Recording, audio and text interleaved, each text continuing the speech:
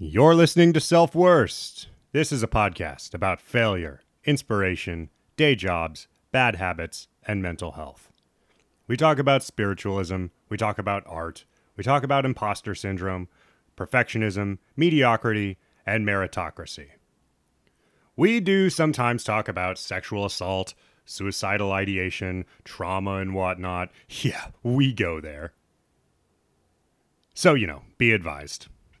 Each week, artists, losers, dirtbags, musicians, degenerates, comedians, actors, fuck-ups, scholars, crazies, filmmakers, veterans, sluts, commies, weirdos, activists, addicts, teachers, fatties, queers, and all other types of beautiful people join me, Brad Pearson, not a doctor, not a therapist, not an expert, in a discussion of what to do with this stupid, sacred life. Are you blessed or are you cursed with a strong imagination and a spiritual thirst? Do you want to confide about the darkness inside? Come and talk about it on Self-Worst. Hello, everybody. Welcome to Self-Worst. We did it. We put out an episode this week. It's, we missed a week. It's been stressful. We got a lot going on here. We still got a lot going on. Even apartment notwithstanding, I'm going to be editing this motherfucker in a plane because we're going to Minnesota. Whole thing, family's there.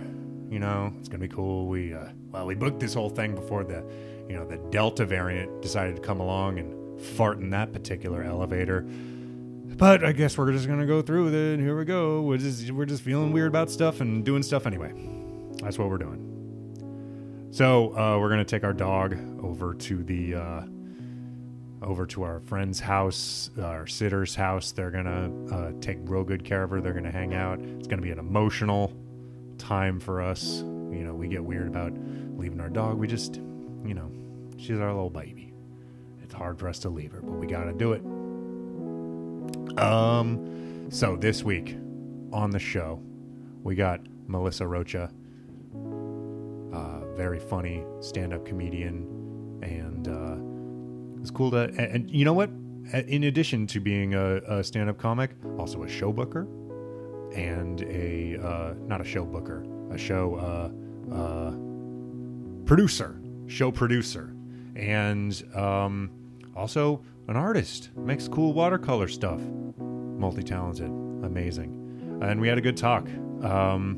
This was a really fun one. I'm not going to vamp too much before the episode. We're just going to go right into it because our lift is coming. We got a lot of stuff going on right now, so I'm going to be brief with you. Thank God, right? So I've listened to this shit. Just get to the fucking thing. Thank you very much. Just right up front, please support us on Patreon, patreon.com/selfworst. Make a donation as little as $1 a month. You get bonus episodes, all that. That would be cool. Follow me at Radical Pearson and at Self-Worst on Instagram and Twitter. That's about it. Let's go to the show. Go to the interview. You're at a cat sit right now, right? Yeah, it's pretty nice. That is the nice thing about cat sitting. You get to staircase inside the building. Come on. Yeah, it's ridiculous. If you got a staircase in your apartment, like an open air sort of staircase like that, that's not just like in a little corner of that's how you know. That's how you know. Yeah. Nice lofted ceilings.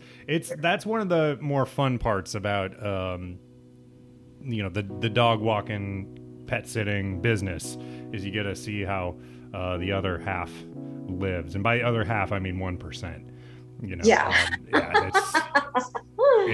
yes.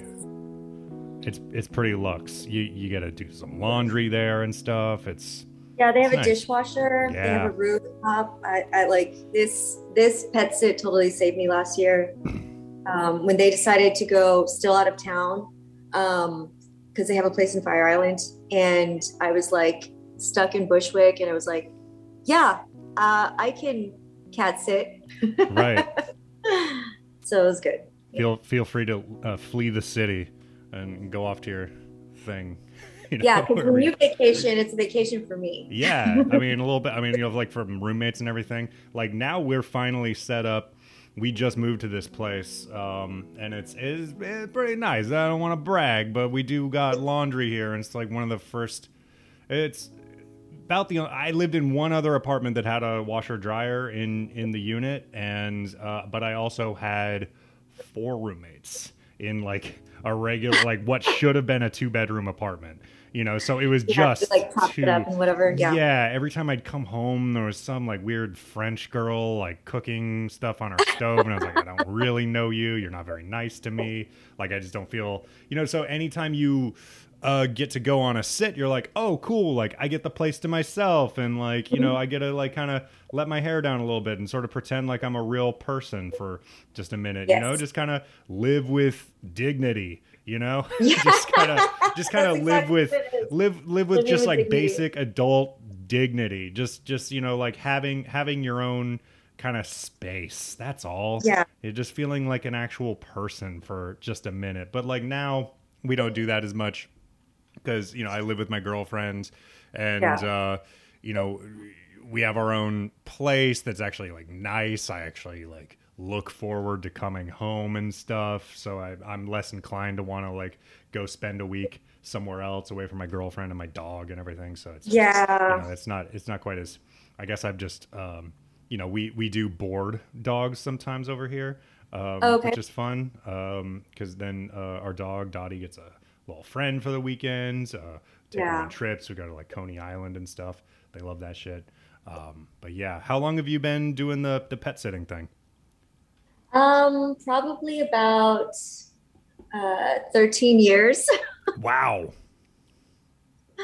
A long time.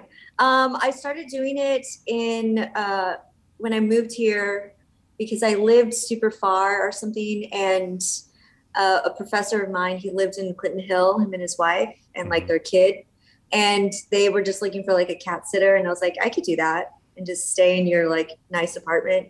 Right. And then I just started doing it for other people. And then I've become this like person that people ask to do this weird job. Right. But it's fine. It's fine to me. Like I like it, biking around and, checking on animals is pretty fun to me. Yeah. I mean, it's not the worst job, honestly. I mean, it does leave something to be desired, sometimes just in terms of, I don't know, just pay and like the amount of time you have to spend on your feet and stuff like that. But like, honestly, compared to other like day jobs I've had, it's not that bad. It's fairly flexible. You get to spend the day alone. You don't have to fucking talk to anybody. To me, that's the ultimate perk. You don't have to fucking talk to any, like, you don't have coworkers who you have to like make stupid small talk with, or like pretend that you're like even like slightly engaged with. Like you're just like, it's just a cat. Yeah. You just talk to them if you want. They don't say much back. You work at a carousel or something? I work at the Brooklyn Bridge Carousel. It's called Jane's Carousel. And I used to work at a movie theater, and I was a manager there. And with the reopening, last year was so brutal that by the time I like was kind of able to sort of start calming down in like January and February, I was like, okay, I can like, I'm feeling like a person again. I'm I don't want to die. Sure. And then the movie theater reopened, and I tried really hard to stick to the job, because sometimes like jobs, like jobs with rules or whatever, they can be helpful if you're like sort of flailing. I mean, at least for me. And I'm like, okay, like I go in, I have to do these things, and like there's only one answer for most jobs. You know what I mean? Like I'm not like a therapist trying to like, work with someone. Like I'm just working at the movie theater where it's like popcorn and sweeping up, right. You have your directive, you have everything you're supposed to do in a day. Yeah. And so I was like, maybe that would be good for me to try to like go back into that. Right. But also, you have to like pay rent and shit and eat, and yeah, and yeah. they're kind of just like, we're not really gonna do the whole, we're not helping you out with any more unemployment or anything like that. Right, You right. just got to go back into the workforce and just maybe get sick. Oops, like, they Yeah, just got to yeah. keep that wheel turning. So anyway, you went back. I went back and I was so exhausted. There were so many things that I wasn't doing because I was so tired. I wasn't able to, because I started painting again over the pandemic, and I haven't, you know, when I was working at the theater, I wasn't able to like get back into painting because I was just like really tired all the time. I haven't been able to, I hadn't been able to go out to do shows or anything, or even just like see shows. Right. Because I was just like so tired, and I felt so anxious about spending so much time, in a public facing place. Indoors in a public facing place. Yeah. And I was just like, well, I probably shouldn't like go to this outdoor show anyway. Like, it's going to be with a bunch of people. I should probably just like, lay down. Right.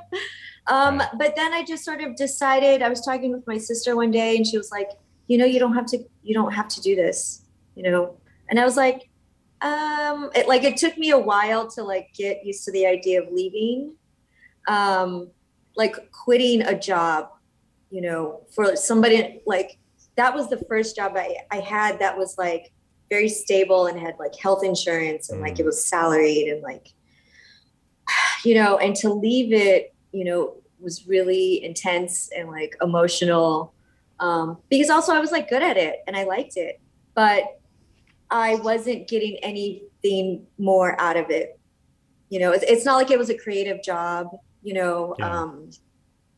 And it was always going to be the same. So I got an email one day when they were like, okay, we're going to open up the concession stand like at 100%. And I was like, I don't know if I want to do this. I was like, I think I'm going to see if I could get a job at that carousel. Yeah. You decided you wanted something just slightly more whimsical than a movie theater. It's a little bit more. So do you have to like ride a unicycle over to the carousel and like play a kazoo? No, I just ride a regular bike. Just a regular bike. Okay. But it's not like a penny farthing. It's not like the big wheel. No. Okay. Cool. I don't even have a basket. Wow. I got baskets on my bike, and I gotta tell you, that shit's useful. I felt like I was too cool for it for a while, and then I put some of those little collapsible baskets on the bike on the back wheel, and was just like, oh, this is great. I can take my backpack off, and I'm not like Well, biking with have my fucking years. backpack. Ugh, like, yeah, it's nasty. Yeah, I get so sweaty. I had to like, the reason I'm late to this is because I had to take a shower, even though we're not in the same room together. I just felt like I'm gonna know. She might not be able to like smell me through the fucking Zoom, but like I'm a hygiene guy. I just won't feel right if I'm so scuzzy from the day, like I just, I like to be clean. Yeah. Even though my job dictates that I hang out with dogs all day and stay outside and get really fucking gross and grody during the day. Like, it's just, The carousel, I'm kind of outside during the day a lot. It's the closest to like, because I never got to go to anything like a summer camp or things like that. Uh-huh. And it feels very much like a summertime, like camp counselor, like job. Yeah, it does have that vibe, right? Yeah. It's like, I'm outside all day. I'm just wearing like shorts, hanging out with little kids, just like getting them off of the horses, like strapping them in, watching them lose their minds. Either they lose their minds in either the way that they absolutely do not ever want to be on a carousel. Right. Ever. They're just like, this is not fun to me. It's loud. I'm getting dizzy. Or like the other end, are kids that are just like, they want to ride the thing 10 times. Right. And like, I've seen parents like kids like hold on to like the pole, and like their parents are like, no, we gotta go. And they're just like, ah. I mean, do you like working with kids? Are you are okay with all the ins and outs of working with? I only work there a couple of days a week. So you can kind of recharge your batteries. Yeah, and I've never really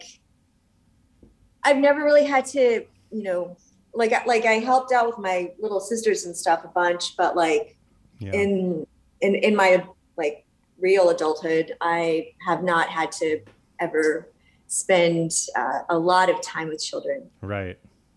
You know, like my friends' kids. You know, and I'm not one of those people that's like kids suck. You know, Yeah. I'm just not ever really around them.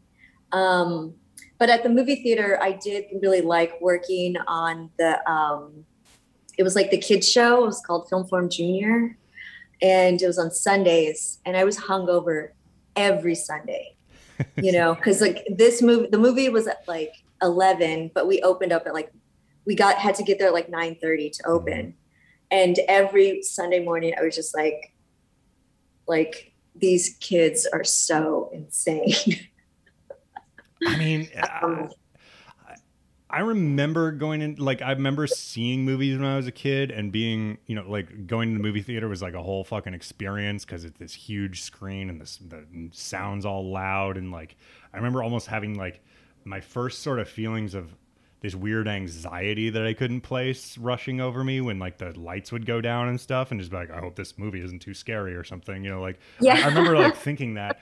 But I remember, I mean, I was a pretty good movie patron when I was a kid. Like I wasn't one of those kids, like even for an ADD kid, like running out of the seat and like being a little asshole and like, Yeah. you know, Yeah. but I'm sure they exist, you know, like Yes. it's gotta be nuts. I don't know. And I feel like a carousel pony is a lot easier to wipe down than a plush movie theater seat, you know?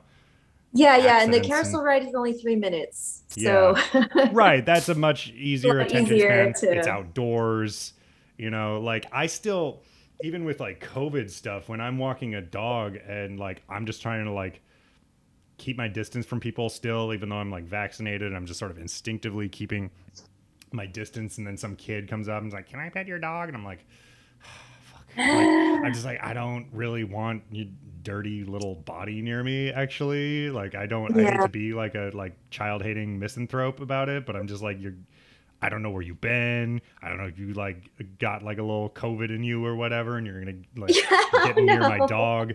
Like I'm just trying to be left alone. I don't like this. I'm not, you know. I'm also like, yes, like I'm hungover and it's hot out or something. And I'm just like, I'm sure, so sweaty. Yeah, I just like drop the leash and walk away, and it's like, it's your dog now. I don't want to be. I don't care. So, yeah, I mean, what you were saying about, you know, your day job kind of getting in the way of even being able to go to shows. I mean, that's the whole fucking point of like having that job that, you know, this is a big theme on this show, where as artists, as creative people, we have to have these day jobs to pay our bills and live under capitalism and all that fun stuff. But especially in a high cost city like this, the day job demand, the money demand gets so intense that it often gets in the way of the thing you're trying to do. So then why are you even doing it? Why are you even here? And so to leave a job like that has insurance, that has a salary, that has, you know, kind of everything on paper that you should want, you know, that sounds crazy maybe to most people. But, you know, you have to just take those leaps of faith sometimes. So, you know, I mean, kudos to you for doing that. But also, like, you know, I mean, can you talk a little bit more about like what your decision process was with that? Just like, am I going to be okay without this job? How am I making a huge mistake? Am I going to like break my leg next month and like wish I had insurance? Well, over the course of the pandemic, the movie theater was still paying us, you know, so I was very grateful for that. Yeah. And I saved as much as I could. And then when, you know, they had to make the decision to like let us go, furlough us, because no one knew what was going on, you know, at the end of the summer last year. I saved up all that unemployment and I just took every like pet sitting job I could find. And, you know, like I said earlier, in January and February, I was just like, okay, like I'm starting to feel like a little bit more like a person that wants to like be present in this world. I'm learning to adapt about just staying at home, and working on my small projects and things like that. And then when I had to go back, and I was just like, at the end of every day, I just had my head in my hands, and I was just like, I don't want to do this anymore. And I had to wear I was wearing a mask all day and trying to do all of the customer servicey things that I did before, but shouting through a mask. No, yeah, it fucking sucks. It's very uncomfortable. I I wasn't going to be a little bitch about it. I was like, okay, we have to wear masks because that's, what we need to do for society. But, especially outside last summer in the heat, wearing a mask when I was wearing masks outdoors, until I was vaccinated. Now I don't so much. If I go into an indoor space, I'll wear one, but just breathing into trying to bike up a hill wearing a fucking mask, oh my God, kill me. It was terrible. It's terrible. But yeah, so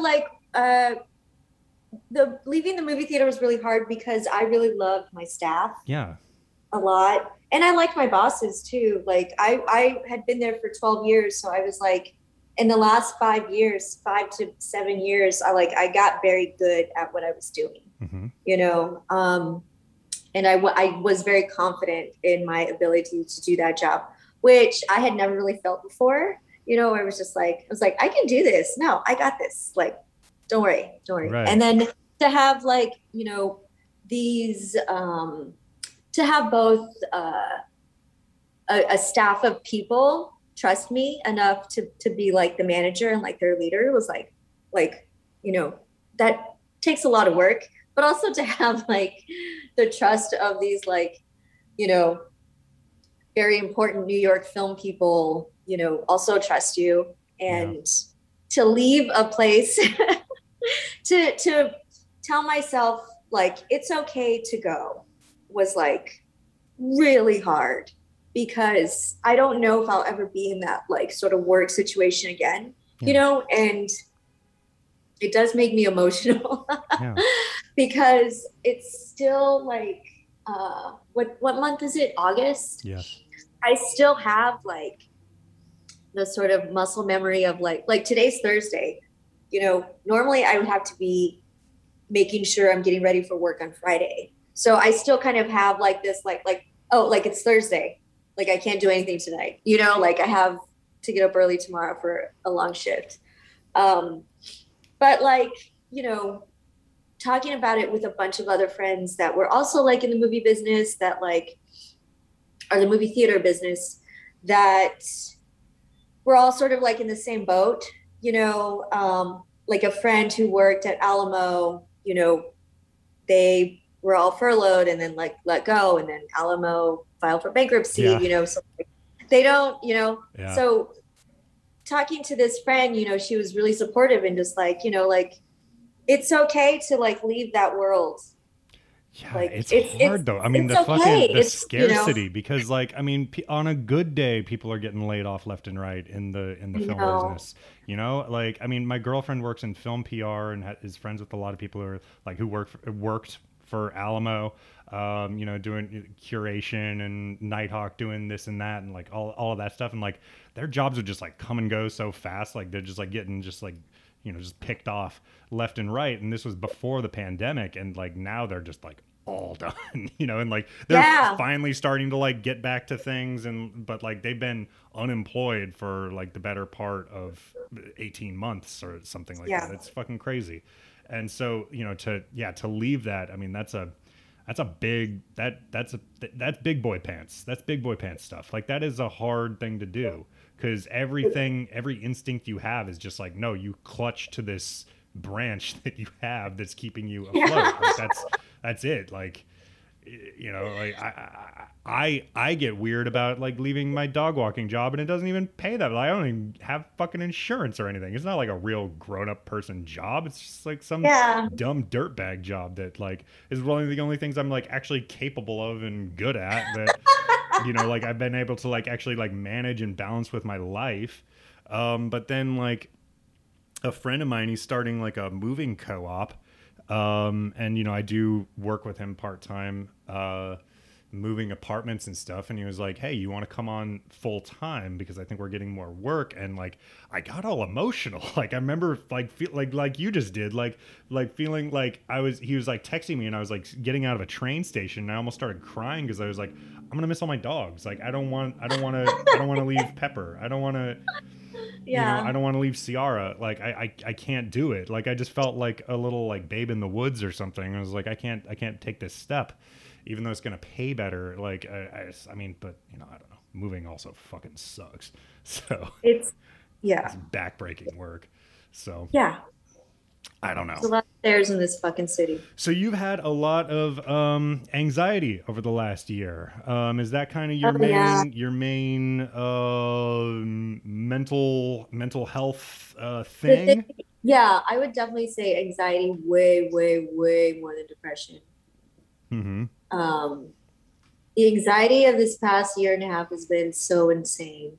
Yeah. And it got to the point where it got so bad that I was able to fully sit in silence. Does that make sense? Explain. It was so like screeching, and like the anxiety was just like so strange and loud that like the only thing I could do was just like sit in silence. Like I couldn't listen to music. I didn't drink, I wasn't sleeping, but I was just like laying down and staring at the wall and just being quiet. Right. Because inside your head was just too loud. It was just way too loud. Yeah. It's like almost like the opposite of meditation. Yeah, it's just like it's like you're like sitting, you're like in like a Zen garden, and you're like in lotus pose, but like inside your head you're like fuck, right? Is that what it? You have your head shaved, and you're like doing like Tai Chi, but like and it's like very like quiet, but inside it's just like clambering. There's friend of the show, Will Winner, described a similar feeling as mental tinnitus, which I really like. That really stuck out to me. It was just like, because I've had that before where it's you get fixated on some awful thing in your head and you can't fucking focus on work. You can't fucking focus on your relationships or your chores or anything that you need to be doing, your errands. Like it's just so loud and overpowering. It's like it's a loud noise. It's like a horrible smell in the room that you can't just like you can like kind of try and like grit your teeth and act like everything's fine, but you can't fully be expected to function at normal capacity, and yet you gotta put on your pants and go to work every day and stuff. But like, I mean, during the pandemic it was different because during the quarantine, it was different. Right. Because, we were just left to sit there in it. And you could, have Zoom meetings, and you could watch Netflix, and you could, take up sourdough baking or whatever the fuck people were doing. But you could also just sit there and stare at the wall too. And so like I did plenty of that too. And like, when people talk about like, what'd you do during the pandemic? And like, I was like, I released like 4 episodes of this podcast for the entire year. Like I kind of didn't do much. Like, I don't know. I took up kettlebells. I did some stuff, but like nothing that impressive, like I don't know. It's I don't know. What got you out of that? A couple of things that sort of got me out of that was like, first of all, pet sitting, because like, my relationship with these two, like it's 2 cats and their brothers. My relationship with them really intensified last year because I was alone in Bushwick for about a month and a half before they texted me to come out here. And I was here for 3 weeks. And they were like my roommates, like I got very like attached to them because everything was so sad and lonely, you know, but then also they're animals and they want to be fed, you know, like as sweet as they are, like they still want me to just feed them. Right. So whenever I was pet sitting, anxiety wasn't so bad. But when I wasn't, it was very, very intense and lonely. And when it got to like a really terrible point, I was like, okay, I need to change something right now, you know? And then cause at the place that I was staying, for the first 3 months of quarantine, my stuff was in storage. Right. So I was staying at an apartment in Kensington in between pet sits. So I would that particular month in July when it was like really, really bad, I just was like, I'm going to go bike to the beach. I'm gonna bike to the beach like every day.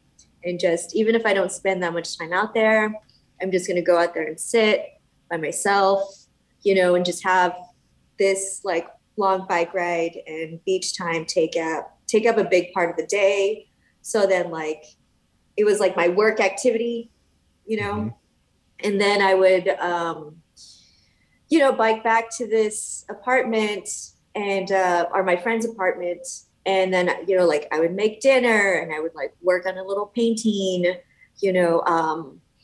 So, you know, I just try to do like, whenever I get sort of crazy like that, I try to like just do like a task that that has like a completion, you know, like make lasagna or something, right.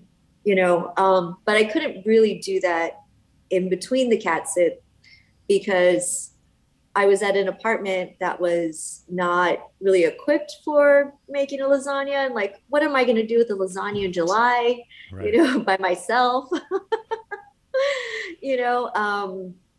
So, you know, I just tried to work more on like my little paintings and, you know, make sure that I had a different time of quiet time every day, you know, like that was more meditative and less like, you know, the tinnitus. Yeah. What was the narrative of your anxiety? Was it about something specific? I mean, obviously the pandemic probably didn't help exactly, but I feel like a lot of people during a lot of more anxiety-ridden people I know, including myself, we were anxious about a whole bunch of other shit that didn't necessarily, like the pandemic might have triggered it, but then it just like sort of spiderwebbed out to all this other stuff. So like, was it about something in particular? Well, up until that point in July, it was about finding a place to live because I still hadn't found a place to live yet in July. And luckily the movie theater was still paying us, but I was also anxious because there was a time last summer where the movie theaters were like on schedule to reopen at the end of July or like in August or something. And there was still like no vaccine.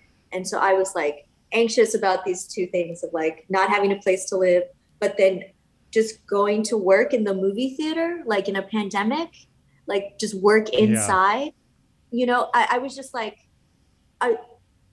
is that really going to happen? Like, I was just like, you know, oh my God, I haven't thought about that in a long time. But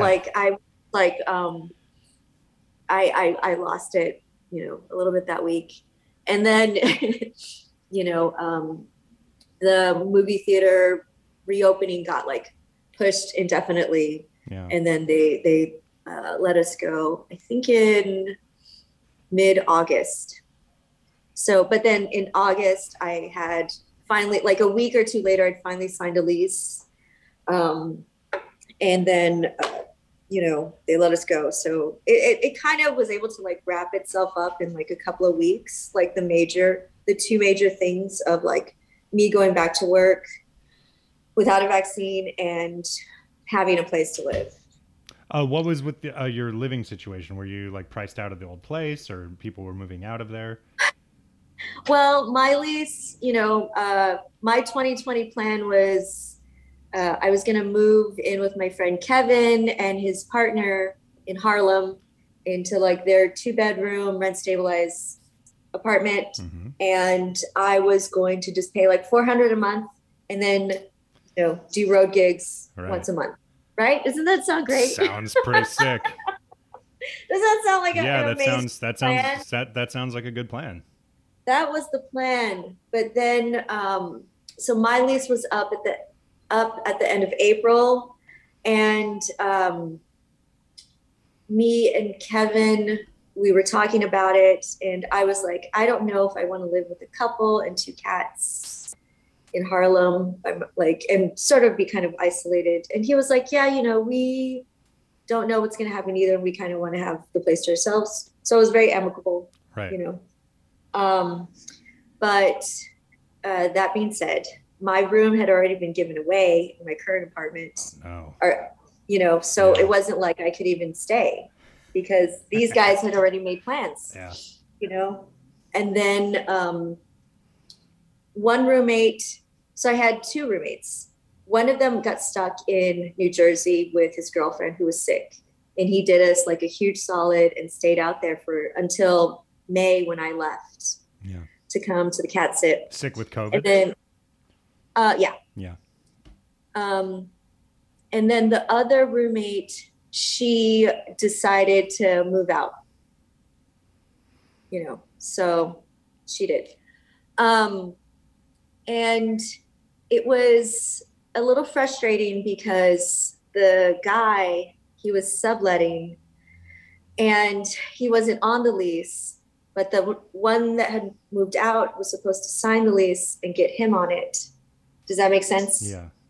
Okay. So when she left, that kind of sent him into like a spiral.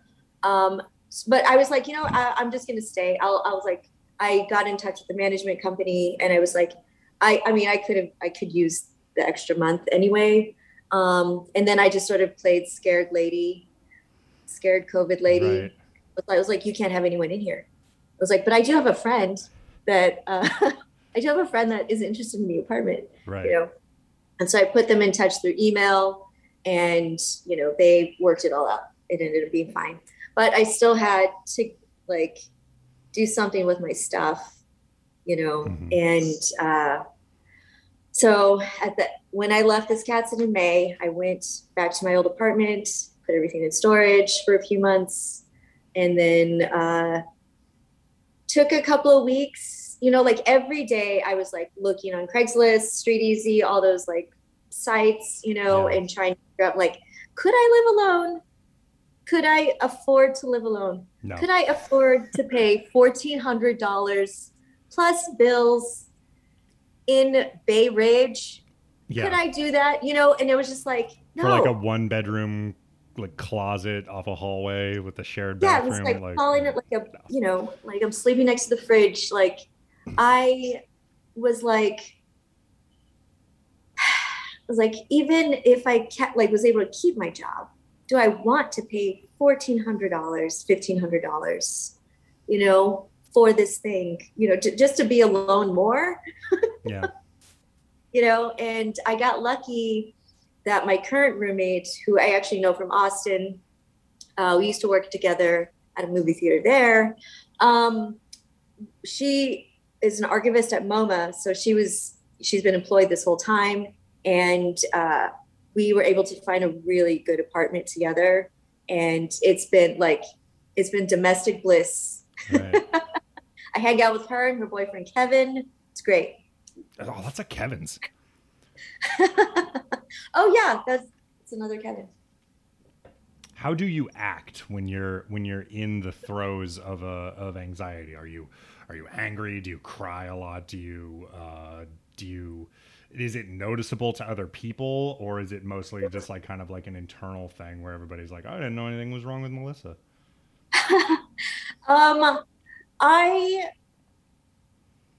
I think some people notice and some people don't. And like, what a phrase. But sometimes I would sort of just be drinking a little too much, you know, a very little too much. And, you know, that would definitely be noticeable to certain people who knew me pretty well. And then also, like, over this last year and a half, I've gotten better about sort of removing myself from social situations that I'm not ready for. You know, like if I'm just not feeling well, in the before times, I probably would have been just been like, come on, get it together. Buck up. Like, come on, it's a party. Right. Hang out, you know. But now I'm just kind of like, you know, so good to see you. I'm not feeling well, and I'm just going to be like a downer at this party. I have to go. Right. You know. But like mostly I've just been handling it like alone, you know, and I just felt like the sort of like big, you know, events of like the anxiety, like, you know, staying up for a few days or something and just like not being able to eat and just sort of crashing. Like I would usually go through that alone, and then sort of like in the days coming out of it, you know, just talk to a good friend who can, you know, who understands it and stuff, instead of like not having a little bit of closure to it, you know? But yeah, I don't know if I answered the question. Yeah, no, you did. I mean, you know, it's always interesting to me the way the same emotion or the same, I don't know, mental ailment will manifest itself in different ways. You know, some people, it almost like their anxiety almost on the outside makes them look more productive because they're like doing, you know, 200 push-ups a day or some shit, but it's just because they're like, I'm secretly doing this because I think I have a rotten soul and I'm trying to fix my body in some way to like make myself acceptable to people. But you know, or some people just like get into arguments all the time. Some people just like make it about like petty bullshit, like, you know. So it's interesting. I like the different ways in which it, you know, manifests itself, the same thing. And you know, a lot of people in the last year, obviously, like anxiety and loneliness are two very big things that a lot of people were dealing with, you know, like sort of en masse. You know, I don't like using borrowed French in my, is that French? Is that a French term? I don't know, in my colloquialisms, but, have you been going back to, shows and hanging out with people? I just keep telling myself, like, just do things at your own pace and don't get caught up in trying to do everything. Because in the before times, I did a lot. You know, I was out at shows every night or doing shows every night, going to 2 to 3 birthday parties, you know, every Friday and Saturday, and just like, and still working. I worked 4 days a week. And just, you know, sort of having this like really intense party animal lifestyle of just like, you know, eating half a deli sandwich throughout the day, and like that was it, and just having like, you know, either drinking or not drinking. Yeah, that's a New York thing.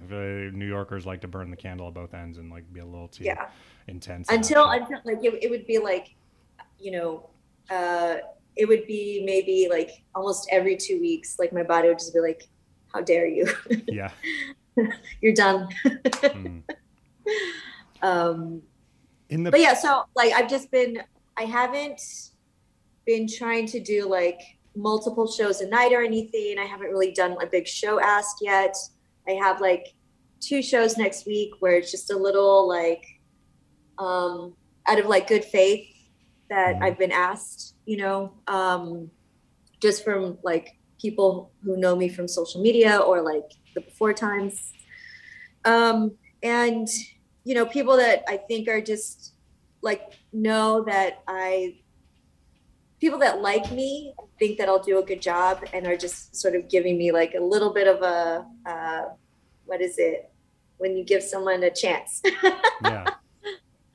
So I think, you know, I'll do my best, you know, but yeah, I have like sort of like, you know, like I'm just trying to do like 1 or 2 things a week and not get too like, you know, overwhelm myself too much. Like make sure I have at least 1 or 2 or 3 nights by myself, alone with my thoughts, you know. Yeah. What I've noticed since since the world has been opening back up, whether it should or not, is that FOMO is back in a weird way. Like now that shows are happening again, I've found myself, you know, a couple of times now, just like kicking myself for not going out to this or that thing, and I was just like, you know, because it's almost like it made it worse because it was like this was deprived of us for so long, and now like we should be jumping at every chance to go see something, to go do a thing. But you know, I'm trying to be a little bit more forgiving. It's hard to be like forgiving of yourself and patient with yourself, especially like, you know, there's a show, friend of the show, Luisa Diaz, put on a couple of weeks ago at Asylum that I really wanted to go to. Oh, which one? What's it called? Casual Sets at Asylum. Oh, yeah, I'm going tonight. Yeah, I mean, I want to go tonight too, but we're getting on a plane at fucking 4 a.m. Yeah. Like, and 2 weeks ago, Jake Flores was on the show. I wanted to go see him. I haven't seen him do stand up in a while. I knew he was leaving for tour. He was just on my podcast, and I was like, oh, I'm trying to, you know, like I want to be buddies with these people, and like I want to like come see their stuff, but like I just couldn't do it. Like we were like boxing stuff up at our old apartment, and I was just like, I'm fucking exhausted. Like we're getting a van tomorrow. This is gonna suck so bad. Like I can't do it. Like I'm just too fucking mentally, like it's you know, when you're the person who like gets to the party and is like, sorry, I can't do this. Like I'm just gonna be a fucking bummer, so I'm just gonna go. I just won't even go. I'll just be like, I can't do it. I said I was gonna, but like, I honestly, I'm not getting on the fucking train. I'm not fighting like the weather to get to the G train, to get all the way up to Williamsburg, to like go there and schlep there. And I'm not going to like, Yeah. Like last August when I was moving into my place, and it's like Bed-Stuy. So like, but closer to, you know, Broadway, and like, every time I didn't go to any shows last year. Mm-hmm. I did one outdoor show, and that was the only show that I went to. I didn't go to any shows. And you performed, or you were I performed audience. At this one show. You performed at one show. And all the shows I did last year were Zoom shows that people just asked me to do. So I was very grateful for that I had like enough good standing that people still thought of me. Last summer, I feel like they didn't quite have live shows or outdoor shows down quite as much as they like. Now I've been to a few outdoor shows, and they're like actually like kind of good. And I feel like most performers now have gotten used to performing outdoors, which is a slightly different animal. Like it's supposed to be in like a low ceiling, dark room, but like now, I think from what I've seen, from what I can glean just as an audience member, they seem to be more comfortable on stage, even if it's like that show in Bushwick that's like in the backyard of a bodega, you know, like that's is it just the Central Organic show? Yeah, that one. Like it's like a weird little you know, like like kind of fenced off area, and they like put fans in there, but there's no fucking air. But like they perform like there's not really even like an elevated stage. You're like kind of just like standing in front of people on some folding chairs, but they can do it. Like they've adapted to it, and they like have a good set, and it's just like, oh cool. So like we've gotten there. But like I went to like one show in Prospect Park like last year, and it was just like so awkward and weird. And also I think everybody was still like really fucking just scared and wigging out, and just like I don't really feel like laughing right now. I'm having a nervous breakdown. Like, you know, it just wasn't fun. But like, yeah, now I think I kind of almost prefer an outdoor show now. feels safer for one thing, but also just I like being outside. Yeah, I this is the second time I've gone to Louise's show, and I think it's the only two indoor shows that I've gone to, which is probably right. But yeah, like I'm just, trying to do things at my own pace, and also I'm trying to have like a good balance between like committing to something and like when I tell someone I'm going to be there, I'm going to be there, Right. but also make sure like if I'm going to tell that person I'm going to be there, I can't have 5 or 6 other things scheduled that week. Like I can't keep saying yes to everything and then, beat myself up if I don't go. Like I just need to have the balance of like, just don't do anything Tuesday to Friday next week or something. You know what I mean? Yeah. In the pre-interview, you described yourself as somebody who moves at their own pace, which I really like, and that's I think a hard thing to do because, again, the machinations of capitalism and the industries that we work in, they want you to move at the industry's pace. They want you to move at the Yeah, it's world's so pace, crazy. especially like in this city. I mean, like it's so fucking, just the hustle and bustle culture, like. It's really difficult to be the voice that is like, nah, I'm gonna go at my own speed, because I mean, people will judge you for that. People will, call you, I don't know, a hobbyist, call you lazy, like whatever. Like it's true, but like, it's important, and I think what's more important for people who are really in it for love of the game and really in it for the art is that they still enjoy doing it and they're not just like churning it out because they feel compelled to. When you like moved when you were a kid to like going from you're Mexican American and going from like kind of a mostly like Mexican Latino community to a white community, and then realizing that like so much of the therapy world and so much of like I don't know, just the world culture and everything, if you're not looking for it, it's sort of invisible, but like body image and stuff like that is all based around Caucasian beauty standards.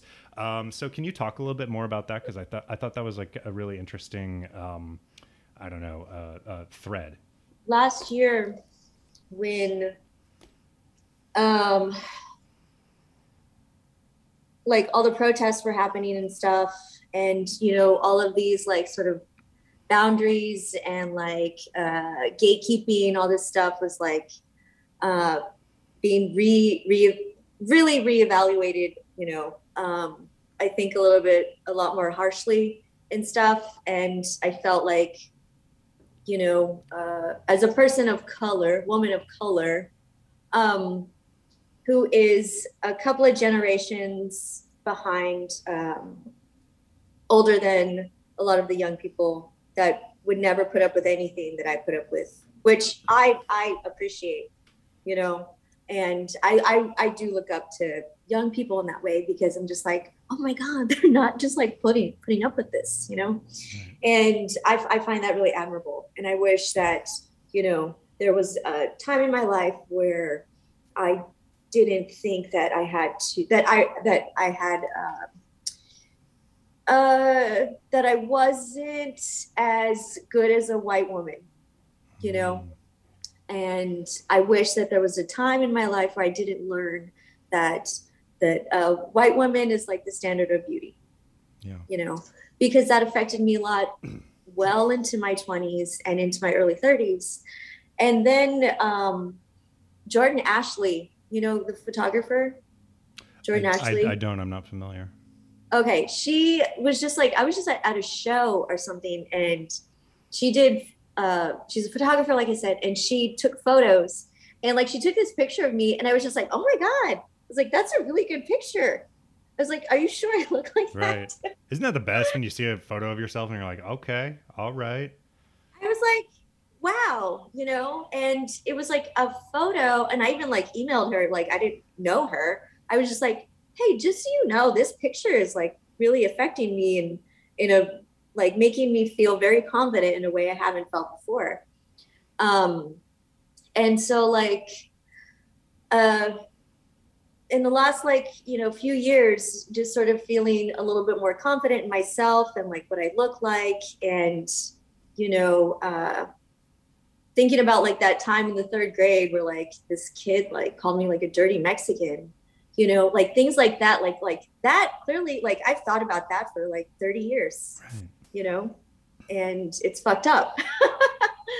But I've been trying to not like when I was in group therapy, I specifically did not talk about being a Mexican American person. I didn't bring up anything about food right. at all, because I know what that path leads to. I didn't really bring up anything about, my culture and stuff, because I didn't want there to be a bunch of rich white people asking me questions. It's like, I don't know Spanish. Right. Like, don't ask me to translate something for you. Like, just these sort of like assumptions and like curiosities and whatever. And so I never felt fully comfortable in therapy, even though there were parts that I thought were good. But overall, I just felt very uncomfortable. Like there was like a woman who was talking about like going on safari, taking her daughter-in-law and son on safari. And I was just like, I'm just supposed to talk about my existence to right. this person.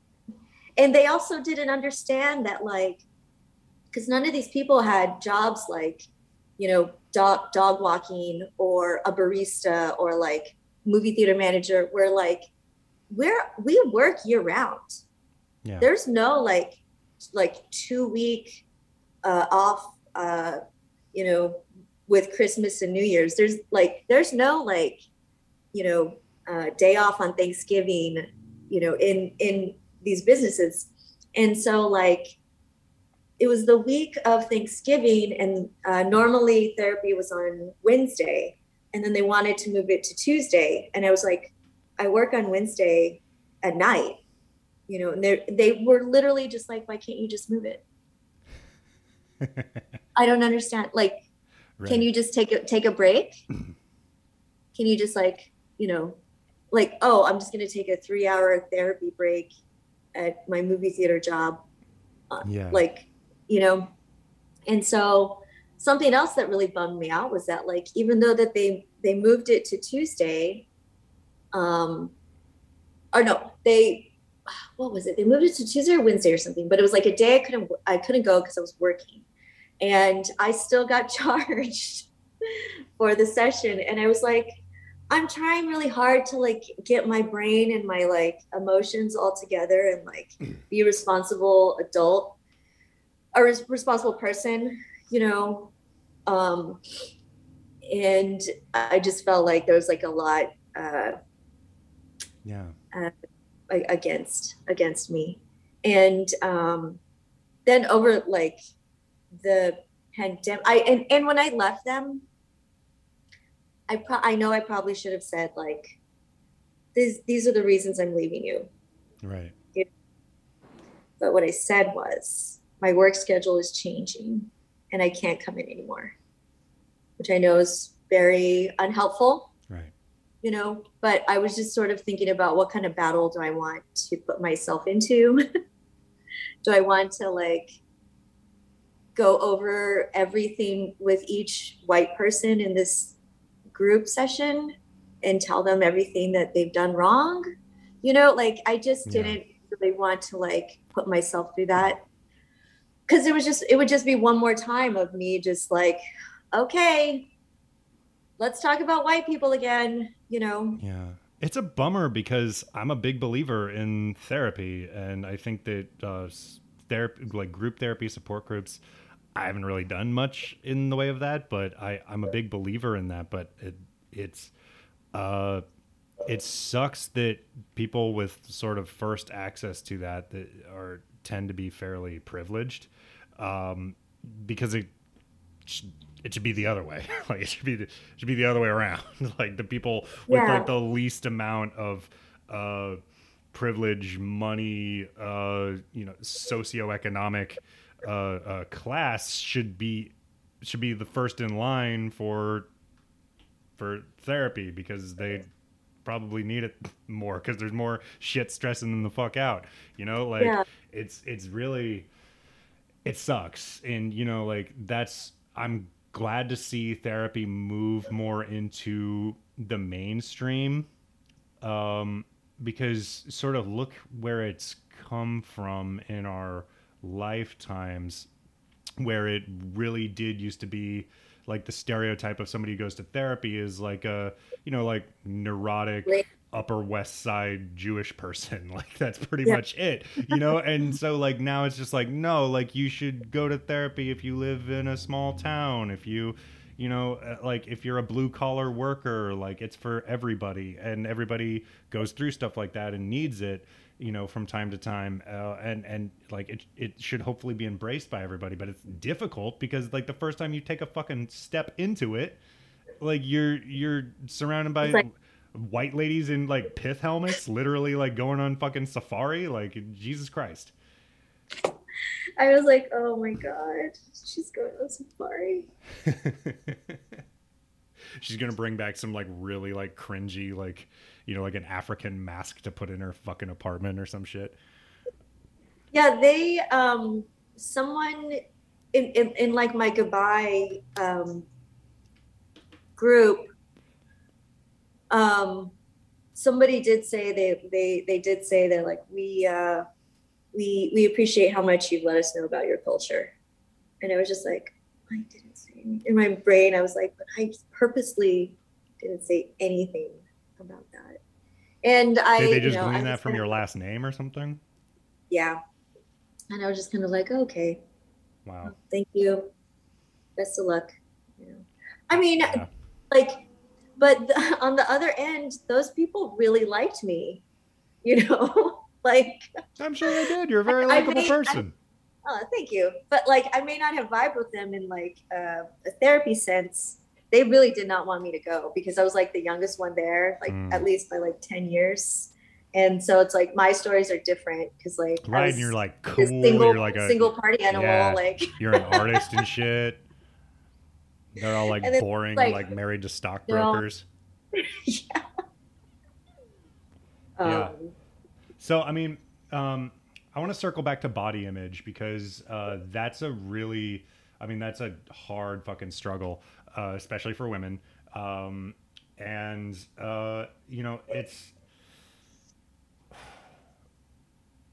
when I think about it in terms of just the issues surrounding women's bodies and the way they're supposed to look, or like how much weight you're supposed to have or not have, and how like people have to feel like they need to live by this standard that's set up by people they don't know and people who they don't necessarily share like a cultural background with. And also the standard changes. And like, I'm glad to see in our lifetimes that it's changed a lot, because we grew up in the 90s with like Heroin Chic and, Thin As In, Kate Moss, like, and like now, like, who's hot right now? Like Megan Thee Stallion, like, Cardi B, like these like voluptuous women, and you got like Ashley Graham on like Victoria's Secret ads and stuff. Like and like I'm all about that. Like frankly, like that's more like, because like when I was like listening to like, I don't know, Wu-Tang Clan, and like Raekwon was talking about like women with thick legs and stuff like that, and I was like, yeah, honestly, like this is more like I was like cool, because like I feel like I'm a crazy person for being into that, because like everybody's supposed to be these like skinny little like like rail thin pencil people, and I just like, that's fine if that's what you look like, but like that's like a very small percentage of people, and honestly it just doesn't really do it for me, and so like now the standards have changed, but it has come like I said from from outside mostly of white culture. It's come from like hip hop culture. Like there's a lot more celebration of you know, a more curvy Zoftig body in black culture, in Latino culture, and all of that stuff. And like it's interesting that with, you know, I don't know, more embracing of perspectives outside the white American paradigm, that there has been also, of course, more acceptance of, you know, different body types. And like, I again, like with the, you know, the advent and acceptance of therapy, like I'm glad to see like the progress we've made. I mean, there's still fucking work to be done. There's still, you know, like half the women I know have had an eating disorder at some point in their lives, you know, and a good amount of men I know fucking hate their bodies too, because they're not like bulky. They don't have biceps. They don't have like, you know, like good delts or whatever. Like the like obsession with building muscle mass, which is like honestly way more fucking work than even like losing weight, like because you have to like really fucking put your body through something. It's insane, you know. It's just, I don't know, it's nuts. And it goes along with depression and low self-esteem and just a lot of other mental health struggles. So yeah, I don't know. Well, like whenever I whatchamacallit, have a anxiety, and like, you know, when I'm in a sort of depression swing, I just don't eat. And I don't eat not because of like an eating disorder, but it's like it's just more emotionally. I just don't feel, I just, as a person, I don't deserve to be nourished, you know? Yeah. So there have been times where like, you know, I have eaten very little or nothing, and like in a couple of weeks I've lost like 10 pounds. Yeah. You know, and I'm just sort of like, you know, running on fumes or whatever. And those times I've gotten like compliments from people that are like, you look really good. Oof. And I'm like, and in my brain, I'm like, first of all, like, don't comment on someone's body if it's not like, if they're not like, hey, like I just ran this marathon, and you're like, yeah, way to go, good job, you know, like, right. Unless someone else brings it up, like just don't say like anything about someone's body, because you don't know why it looks like that, you know. So that always kind of like, you know, fucked with me, because when I'm like, you know, a more like healthy weight, you know, that's because I'm eating and I'm happy and I feel good about myself. Yeah. So it kind of messes with my brain a little bit, because I'm like, oh, but if I don't eat, then people compliment how skinny I am. And that's like a different thing, you know, but don't they want me to be happy and eating, you know? And I just keep trying to, in the last few years, I've been trying more to keep my keep my body image. I try to like tie being healthy to it. Yeah. You know, and I'm like, as long as you're like eating good, like eating well, and like eating like good foods for you, you know, like, yes, you can have a little bit more cheese, whatever, but don't try to go the other way and just, you know, completely submit to like this, like, don't eat, everyone thinks you look pretty. Yeah. It's again, and it manifests itself in very different ways, because a lot of people gain a ton of weight when they're feeling really bad too, because, you know, like I'm an emotional eater, I'm a stress eater, you know, I will fucking house an entire box of Oreos, box, you know. Not currently, because I'm feeling pretty good, and also Oreo workers are on strike right now, so it's, you know, solidarity with them and everything. Mm-hmm. Parenthetical, but like, you know, it you said this a couple of times in the pre-interview, and it really broke my heart, like the idea that you feel like you don't deserve food and like you don't deserve good relationships. And like even when you were talking about your anxiety and like not reaching out to people, because I get the impression that it's that you feel like you don't want to burden people, or you don't deserve to, you know, have any kind of help like that. And that's really fucking, that's the worst part about, you know, feeling really bad is I've had this happen to me too, where I've felt so shitty about myself that I wanted to get worse. You know, like I didn't feel like I deserved help. I didn't feel like I deserved therapy. I didn't feel like I deserved friendship or, you know, like, yeah, nourishment, hygiene, anything like new clothes, new shoes. Like you know, like I have to catch myself sometimes still when I'm, you know, looking to get anything for myself, you know, be it a new pair of glasses or a new phone or a new haircut or like anything that's for myself, because I'm just like, why? I don't Yeah.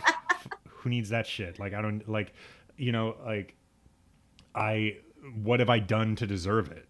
You know, Yeah. how I haven't earned this. It sucks.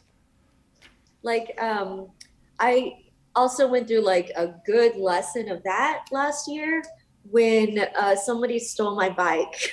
Mm. Somebody stole my bike Labor Day weekend, and I'd had like, I just, Film Form just let us go. And so I'd load, like, I had like 3 or 4 pet sits, and I was leaving here, like the fancy one, to go check on these other cats.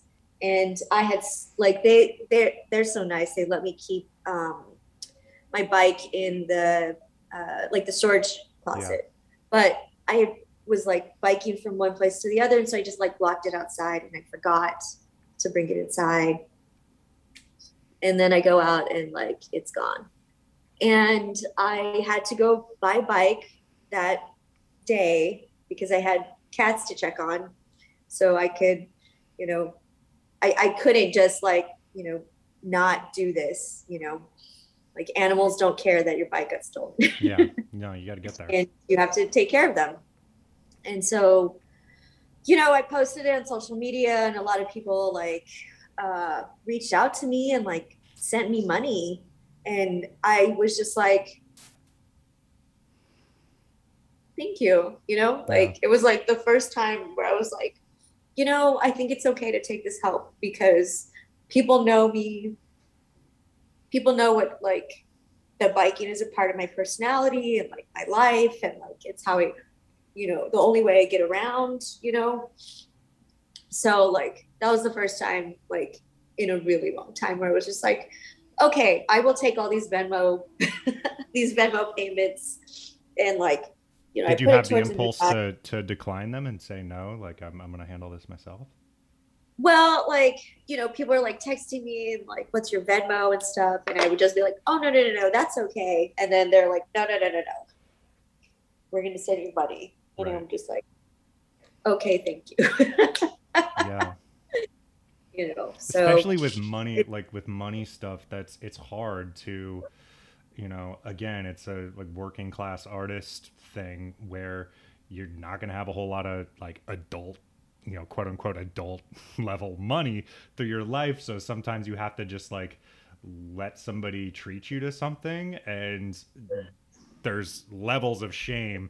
There's the capitalist shame that just like I should have this myself, you know, as like a if I was like worth a shit, if I was like really a more successful person, if I was better at what I do, if I was a real man, whatever, then people wouldn't be buying me shit.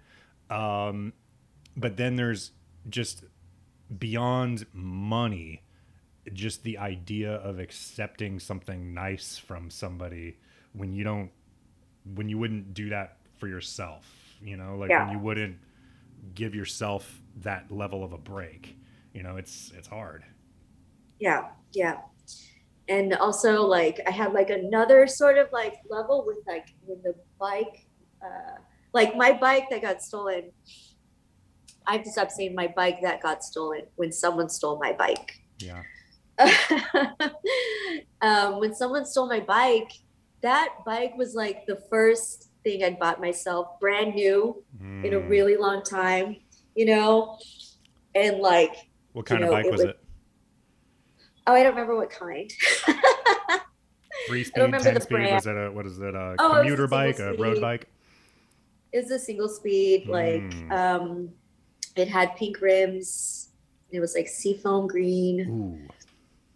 It's like it was like a cute bike and kind of like it was like a cute bike. I still do have one. I have one single speed. I rarely ride it. I'm just like, I feel like I'm too old now or something. Well, I mean, like, it's mainly because I bike everywhere, and like I live in Red Hook, and my first gig is all the way up on Prospect Park West.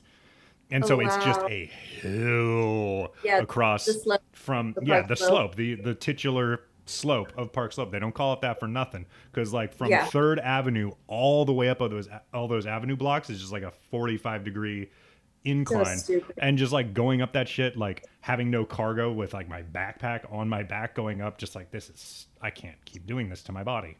I'm sorry. Yeah.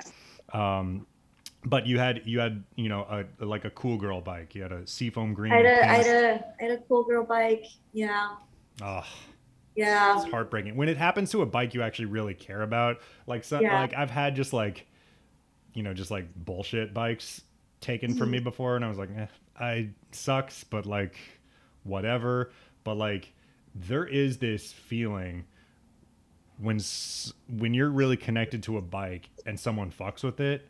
I almost got into a fight with someone today because he didn't lock his bike to my bike, which I would have fought him, but he had it parked. He had it parked like right next to mine. It was like, and then did like a little like.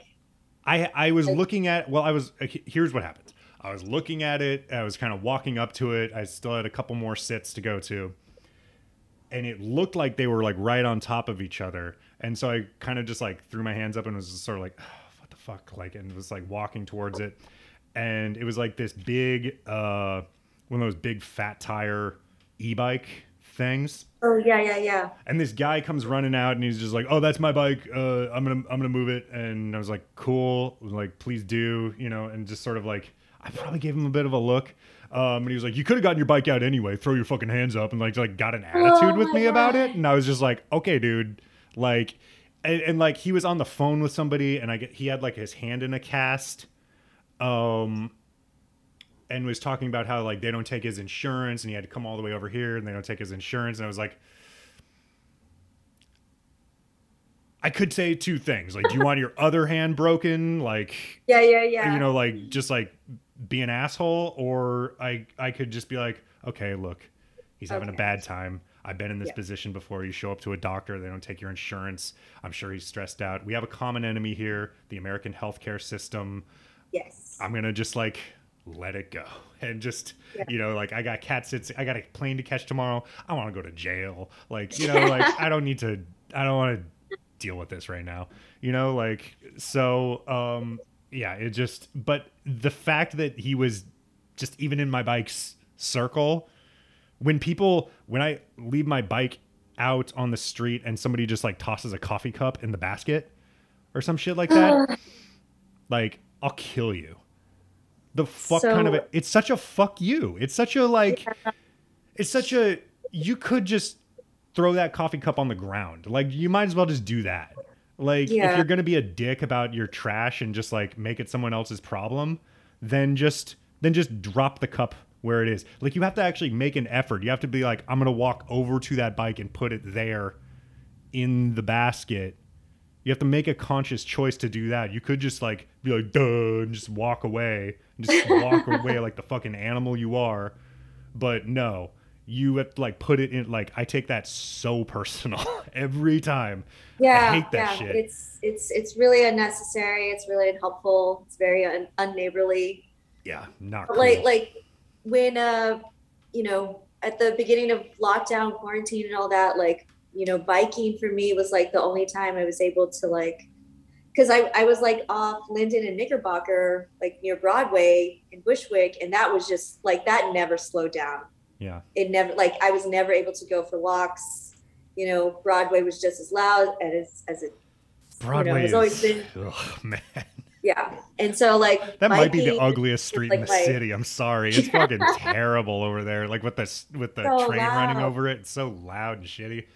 Like, yeah, it's gross. And then, yeah, just so dirty. And I just, biking, really was just like, I'm going to take the long way, Yeah. and- I mean, biking sucks. Like that whole entire street is just a, like pothole. It just looks like, I don't know. Yeah, like yeah, a it's- domino it- or something. They're just pothole. Like it's crazy. Talk a little bit about you have a very distinctive social media personality, I feel like. There's an innocence and kind of I don't know, a cuteness to it. I haven't seen your stand up. Like I wanted to have you on the show just based on that. I was like, she does stand up. I'm sure she's great and all that other stuff too. But you talked a little bit in the pre-interview about how that is a fairly curated version of you. Can you talk a little bit more about that? Yeah, like I feel like social media, like I was in my like 30s whenever this thing became a thing. Yeah. Late 20s. I think I was like in my late 20s when I got an Instagram, and I, like anyone's first like 6 months to a year of Instagram, it's like all like filtered weird pictures Yep. that are just kind of like boring. Mine were like that too, just like weird sidewalks. Like who gives a shit about this? This is stupid. And then I kind of just started to let my brain sort of wander a little bit more into sort of building a character. And like, I think one thing, like one of the reasons I'm never bored Mm-hmm. is because like, even if I have like even if I have nothing but like my own brain and like a pen and a paper, like I'll do something, and I just think that that's like the weird, like, I don't know, like little loner kid in me that's just like, I don't know, this is kind of funny, cool, like, Yeah. but with like Twitter and stuff, it did kind of become this really funny like solace for me last year, where I did do like a lot of like diary posts. Yeah. But I also tried to just sort of make it like fun, and I try to make it like, I do try to make it like cute, Yeah. because like, why not, and if I tweeted everything that I thought, like either everyone would follow me or no one would, Right. because it would just be a million thoughts a day. So I try not to do that. But sometimes I have too much coffee and I do that. But I also want it to sort of be like a little bit of like a pissed off person, Right. But I don't know. Like, Anger is popular. I feel want like, some, like, there's plenty of shit to be angry about, and bringing a angrier persona to social media. I mean, but just kind of just like, it's like, who cares? yeah. What? Intimacy, what? Like, shut up, get a life. I really like adding get a life. It's so stupid. Get a life is a good one. It's a very like 90s write-off. I feel like that's one that sort of like died out. Get real as well is a good one. I like that one a lot. I don't know. It's better to use stuff like that than to like just descend into just swearing, which I also do. I'm very like, I don't know. I swear too much on social media, I think. I'm a lot angrier on social media, or I come off a lot more like gruff than I think I really am. I guess I kind of go the opposite way on socials. I don't know, just being mean, but I feel compelled to be mean when I'm on social media because everybody's such a dumb asshole on there. I'm sorry. Like, what do you There's a want? Like lot. it's It's a I lot of find and like again, I haven't seen your act, but so I don't know if you like work clean or not. But like I find people who work clean, like I think that's really interesting, and I think I have a soft spot for that type of kind of just like nice, friendly, pure, comedy, like a Joe Pera. Like that's just like very oh like yeah, just very like sweet and good natured, but and yeah, like I really love that in people, but like I don't have whatever that is yeah. in my soul, like to just be like nice. It's very hard for me to be like that. Well, like my stand up is very much like ADD style, where like I don't write jokes. Um, I will try to write like a set list, you Hmm. know, but a lot of my stand up is sort of, talking about the silly things that I've done in my life.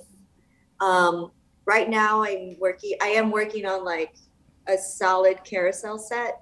I was gonna say, like, I hope that working at a carousel is among the silly things you've done, because that is a It's fairly it's a wacky job. I'm sure you're it's a very good at wacky it. I'm it's sure you take it seriously, but it's also like a slide whistle goes off in my head when I hear the yeah, carousel thing. no, it really is like there's only been like two people that I've talked to that are like that. No, I mean carousel. When I say I got a job at a carousel, or the carousel, because everyone else is like, oh, is that like a coffee shop or like a name of a bar, Right. and then like um this new friend I met, her name's July, and I was like, yeah, I work at a carousel. And she's like, oh, cool, yeah, I know that one, and I was like, Her you're the only her person name's who's like, July. that's true. So That's all. if you're named a month or a day, you have to know where all the Ferris wheels, carnivals, where all the any of that stuff is. So yeah, Yeah. that makes sense. Um, but yeah, working at the carousel, like it's definitely like Luisa Diaz calls it like a very main character transition, Uh-huh. like a romantic comedy style. And I was Yeah. just like, I know. Um, but like I think about what other job would I be doing right now? Like, yeah, I'd be working at the movie theater, but at least I get to be outside, and then when I leave there, I leave there. It Right. closes at 7. You hop I off the carousel. You see, there's even like a visual thing going on with the. It's I have a because couple of like it. you could be like realizing that you're going in circles, and like you're looking at the kids and the kids just stay the same age, and you just keep getting older, man. Oh And that my God, carousel just keeps turning. no. Yeah, you made a whole motif. I'm still here. Yeah, I don't know. I started doing stand up officially, maybe, what year is it? 2021? Yeah. Maybe like 2013 Oh, okay. or So you've been at it a something. minute. I've been at it a minute. And I did do like UCB improv, Hmm. and then I sort of felt that environment wasn't for me. I mean, Because I was like, oh, well, I'm just supposed to get like a team of people and like yeah, hang out with them all the time. I'm like, have you worked with people? They're not good at this. right, It's very hard to get a group of people, case in point, worlds, to like focus on one thing and, right, get something done. So I was just like, there's no way I'm like trusting, my creative process to like 3 to 4 other people, no matter how nice they are, because everyone has stuff going on in their lives. So I was like, well, okay, let me just do stand up then. And I tried to go to open mics and it just wasn't working for me because it was a lot of still just like a lot of young white dudes. hmm, And then also for like, I would wait around for like an hour and a half or something for like 1 to 2 minutes. And I was like, yeah. oh, no, I'm not going to You do gotta this. get your ass over. Like you have to work a day job, get your ass over to another neighborhood, usually if not a different borough, and then you gotta sit there all evening to get on stage for 2 minutes, and you're not even aware of like what your material, like what material is working and what's not, because it just there's doesn't five work other for me. people in the room and they're just waiting to go up too. They don't really give a shit. Like it's Yeah. not like a real simulation of like an actual audience. It's crazy. So I just started producing shows. Oh, nice. Yeah, I mean that's Yeah. that's I think a better way of doing it, because you're Yeah, because you learn just a lot more like the bones of it. Mhm. Like you learn a lot more about confidence. You learn a lot more about just sort of being in control of things, and to sort of start from like just sort of being like, I think I'm going to try this thing, and then you start producing shows, and then you start producing more, and then like yeah. I got to a point where like I was able to like do festivals, and like people would there's so many performers in New Yeah. York City, just in New York City, that like like I felt like I was getting just like the tiniest little bit of scratch of like I don't know, just being more like in the scene and stuff, and Mhm. just being trusted more by my name. Um, but uh, you know, everyone had plans for 2020. Yeah. So I just have to like sort of reevaluate, like not reevaluate. I just have to just restructure like how I'm going to do things from here on out.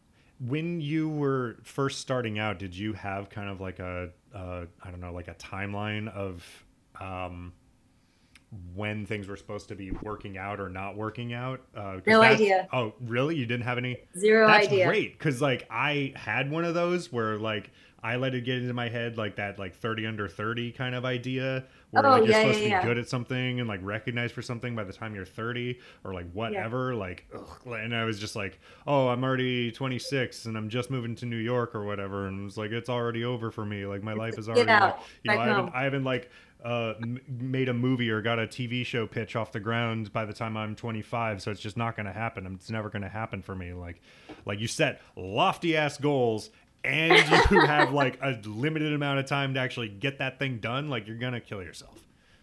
Yeah, yeah. Like when I first started producing shows, I had no idea what I was sort of doing with it, Mm-hmm. you know.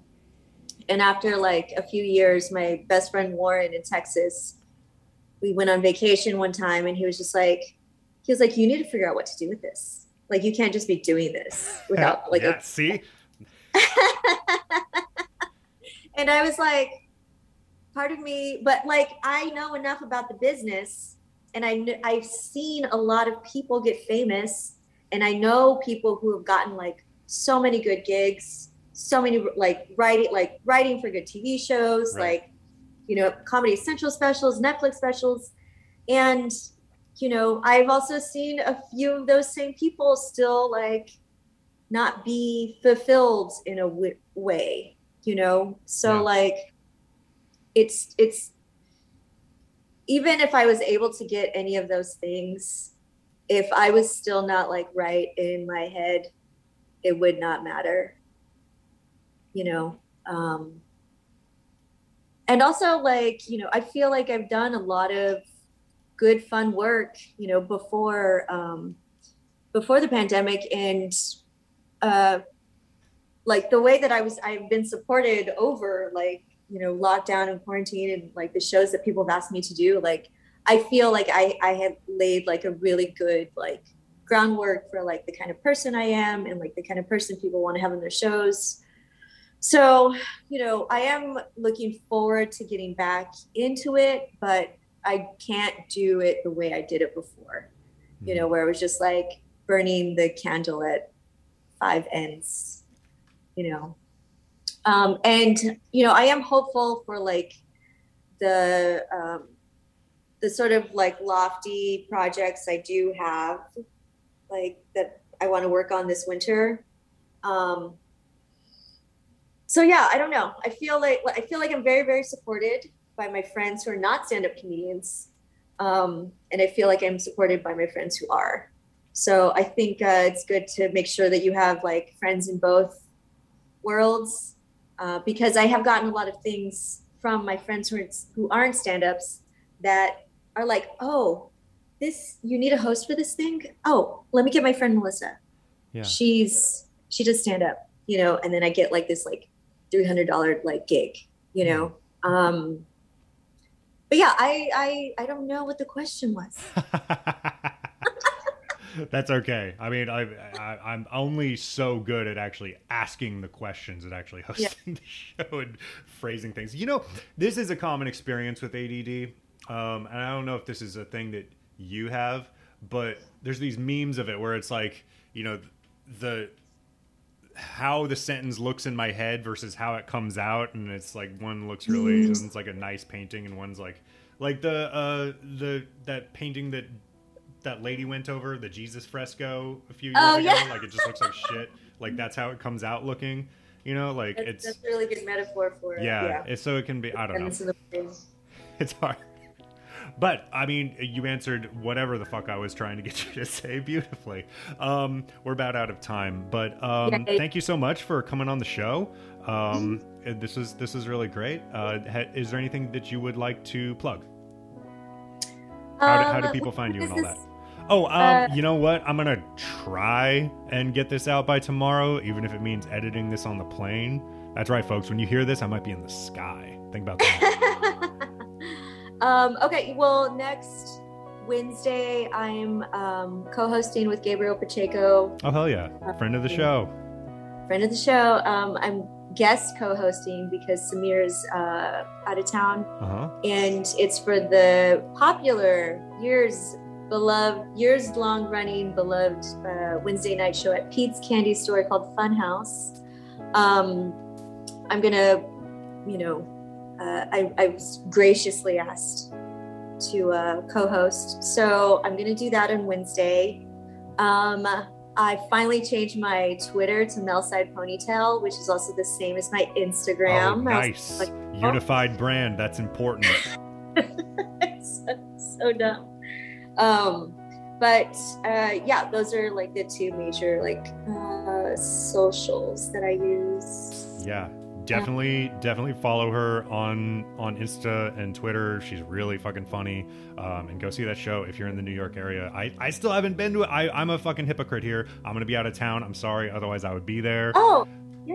But I haven't been to Funhouse yet. I really want to go. Funhouse was one of the shows that I went to. Because my work schedule was like Sunday to Wednesday. So Wednesday night was like my Friday. And I would always go to Funhouse, and that's also how I met like a bunch of comics and stuff. I broke my glasses one time there. Nice. But anyways, yeah, it's a good show. Hell yeah! All right, well, thank you so much again, and I gotta go. All right, we'll for having me. Yeah, I gotta go. I gotta wrap. But thank you so much. Okay, thanks once again to Melissa Rocha for being on the show. What a lady. What a nice person. Very warm. Very open. Very cool. We've never actually met in person. It's cool. Patreon.com/selfworst. Support us. Support our move. Support all the bullshit IKEA stuff we gotta, moving expenses, all of that stuff. That would be very nice of you. Definitely follow Melissa on Twitter and Insta. Go see her shows. Go do all of that. Enjoy what's left of the summer. This is a real... Maybe this is a hot take here, but I feel like this was kind of a disappointing summer, not gonna lie. We were really... last summer sucked for a lot of reasons. This summer, we were like, oh man, it's going to be hot vax summer, blah, blah, blah. Had so many hot white boy summer, Hot girls. It's always hot girl summer. Every summer is hot girl summer. Duh. But it was just really felt like, we were going to have this like crazy summer in the city like no one's ever seen before, and it was really, and then it just sort of like, it's already almost over. We're all just like, oh god, Delta variant, we're still kind of just feel just sort of weird and not great. I don't know, but time marches on, and we move forward, and now we got, fall. I don't know, we're just get over these dog days. It's gonna be nice. Anyway, music is by Shay Bartel. Thank you so much, Shay. And that's about it. Enjoy the remnant of summer. Chill out. I don't know, go to the beach a couple more times while it's still really fucking hot out. And that's about it. That's all I got to say. I'm going to see you next week. I don't know who's going to be on the show yet. Full disclosure, don't know. Gonna figure it out though. I'll see you then. Have a good one. I'm Brad Pearson. Until next time, go out and fail. It's good for you.